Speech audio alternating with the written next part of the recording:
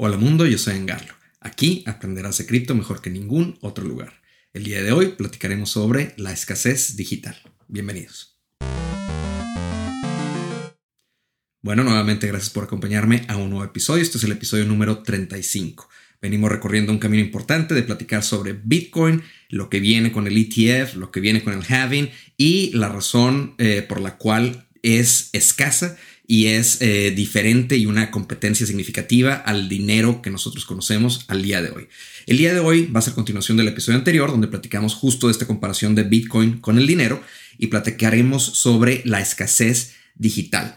Y bueno, para atar un poco el tema del episodio anterior, recordemos cómo platicábamos que como especie la humanidad ha gravitado a aquellas cosas que son escasas para utilizarlas como medio de intercambio de valor. En algún momento fueron conchitas, en algún momento fue la plata, en algún momento el oro, en algún momento los billetes amparados por oro y hasta 1971 ese era el caso y en 1971 Richard Nixon dijo, ¿saben qué? El gold standard se termina y ahora el dinero, los dólares que son la reserva o la moneda de reserva mundial del mundo, pues ahora ya no va a estar ya no va a ser redimible por oro, ya no hay oro que tenga una equivalencia y eso ha detonado que la escasez del dólar ya no sea controlada por un material, sino por solamente el Banco Central de Estados Unidos, la Fed, diciendo hay que ayudar, hay que fondear una guerra, hay que hacer esto, lo otro, y ahí es donde prende la impresora de billetes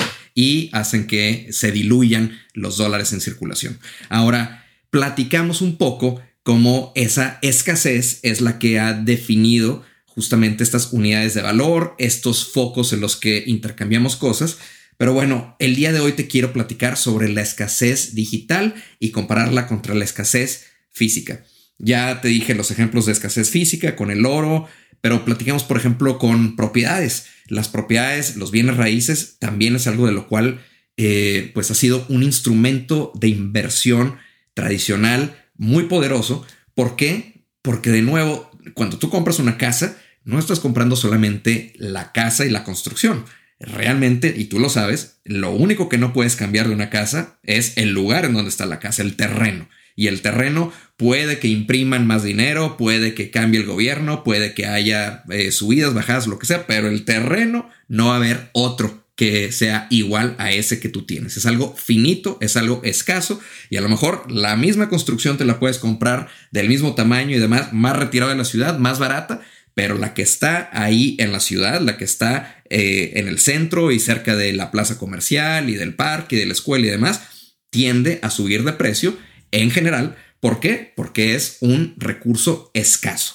Ahora, quiero que te des cuenta que si bien es escaso, cuando hablamos de propiedad, pues no necesariamente es 100% tuya.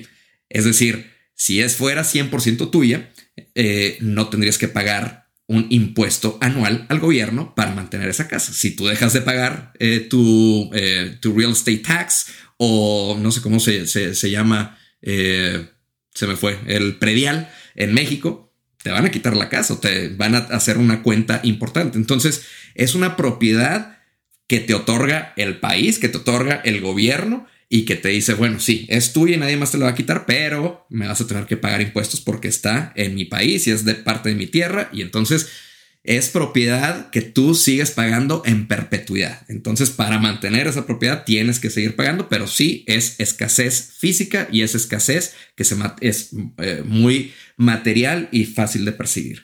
El oro, ya lo platicamos también en el episodio anterior, el oro es escaso porque es materialmente difícil de producir. Hay una cantidad finita en la tierra. No hay manera, compuesto químico, no hay alquimista que pueda mezclar elementos químicos y producir más oro. Entonces ese también ha sido un material escaso que por siglos, desde Egipto, Roma, Grecia y demás, en diferentes medidas se identificó como, caray, esto es algo que no nada más brilla, sino que es algo muy raro, muy escaso, muy difícil de producir y por eso el oro fue a donde gravitamos como especie para mantener valor y mantener ese intercambio de manera homogénea. Ahora, cuando platicamos de escasez, quiero que te des cuenta que también no solamente existe la escasez física, sino la escasez digital. A lo mejor no lo alcanzas a percibir, pero por ejemplo, la escasez digital, tú ya la has visto y la has visto desde la creación del Internet. ¿Cómo la has visto? Pues bueno, escasez digital, tu computadora solamente tiene una IP address. ¿Cuál es el problema? Sí, es escasa, es una solamente, pero no es algo difícil de producir. Es algo que hay abundancia y se pueden asignar las direcciones IPs que tú quieras. Y por cierto, esa dirección, como lo acabo de mencionar, es designada o asignada. ¿Por quién? Por tu ISP, tu Internet Service Provider. Y si estás en una red local, por tu router que te está designando una IP. Pero bueno, es una unidad escasa, es una unidad que identifica de manera única a un dispositivo. Y esa es la razón por la que hace unos años fue toda la movida de IPv4 a IPv6, que es hay tantos dispositivos en el mundo que ahora se tuvo que hacer un estándar un poco más grande para poder identificar de manera única cada dispositivo. Entonces, ese es un ejemplo de escasez digital. Otro ejemplo pudiera ser un dominio. Oye, si yo, es más, esto es un caso real. Yo cuando empecé este podcast busqué angarlo.com. Nadie tenía angarlo.com. Yo lo compré.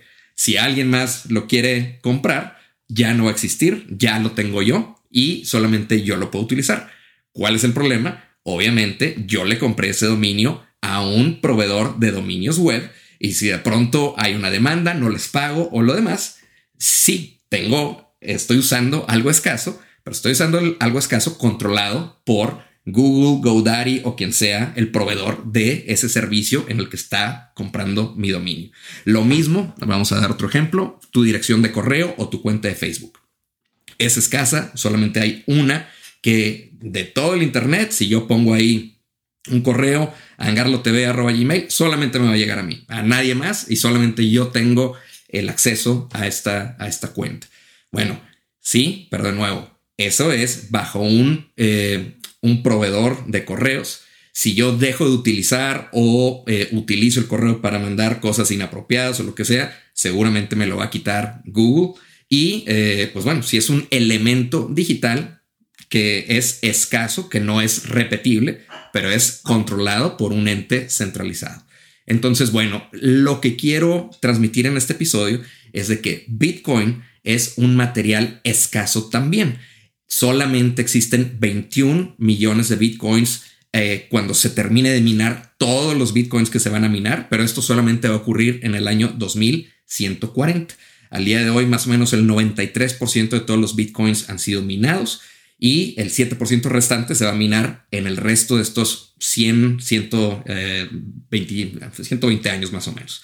Bueno, entonces eso significa que no hay ningún miner, no hay ningún desarrollador, no hay ningún gobierno, no hay ninguna persona, no hay ningún hacker, no hay nadie que pueda decir van a haber más de 21 millones de Bitcoins. Esto es descentralizado.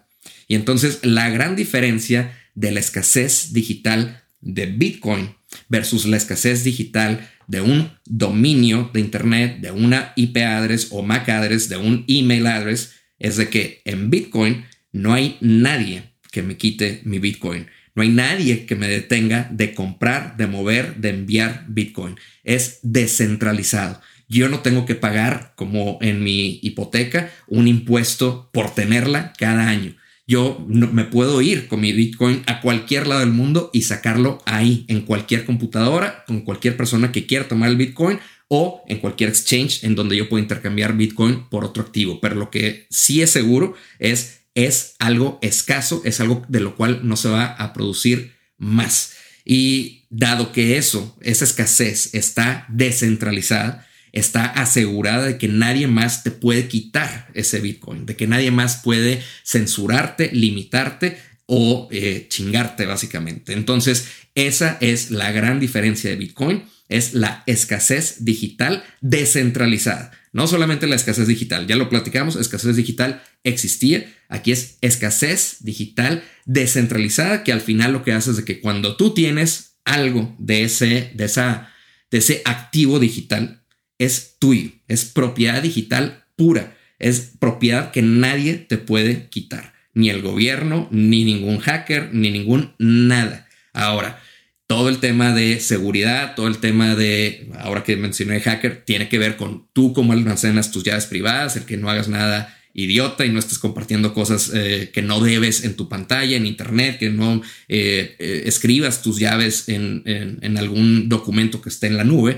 Pero más allá de eso, el material como tal, Bitcoin como tal, es escaso. Es la gran innovación que pudo crear Satoshi Nakamoto, quien sea que sea esa persona o grupo de personas.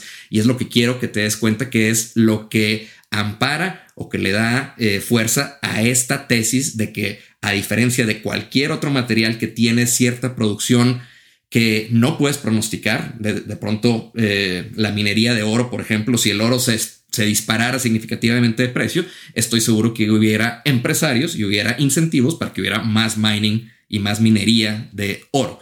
En el caso de Bitcoin, ¿puede haber más miners? Sí puede haber más miners, pero la dificultad de Bitcoin se incrementa para que el ritmo y la emisión que existe de Bitcoin nuevo es estática, es finita y es predecible cada 4 años. Y sabemos que cada 4 años, como lo platicamos hace un par de episodios, esa recompensa se corta a la mitad.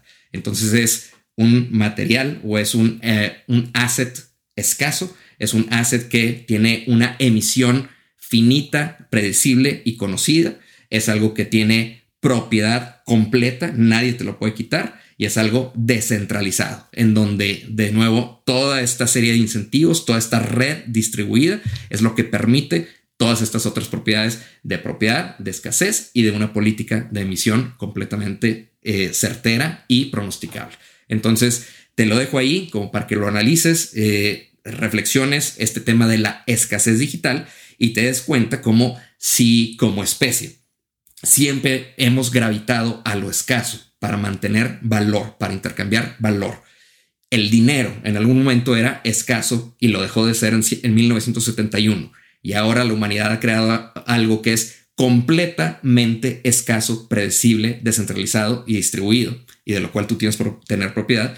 Eso es lo que hace a Bitcoin bien atractivo. Eso es lo que hace que de pronto tenga una inyección de capital que en esa escasez hace que el precio suba significativamente. Entonces, bueno, espero que este haya sido un episodio interesante donde reflexionamos escasez digital. En el siguiente platicaremos algún otro tema, yo creo que más sobre la propiedad digital o alguna otra característica de Bitcoin. Quiero enfocarme mucho el tema de Bitcoin en estos meses que va a ocurrir el halving en el ETF y que estoy seguro que va a haber cambios en el precio de Bitcoin. Y bueno, te espero en el que sigue para seguir platicando de este tema tan importante. No sin antes te pido que por favor compartas, te suscribas y bueno, que esto llegue a las personas que tienen que llegar. Me ayuda un montón. Te agradezco, te veo en el siguiente.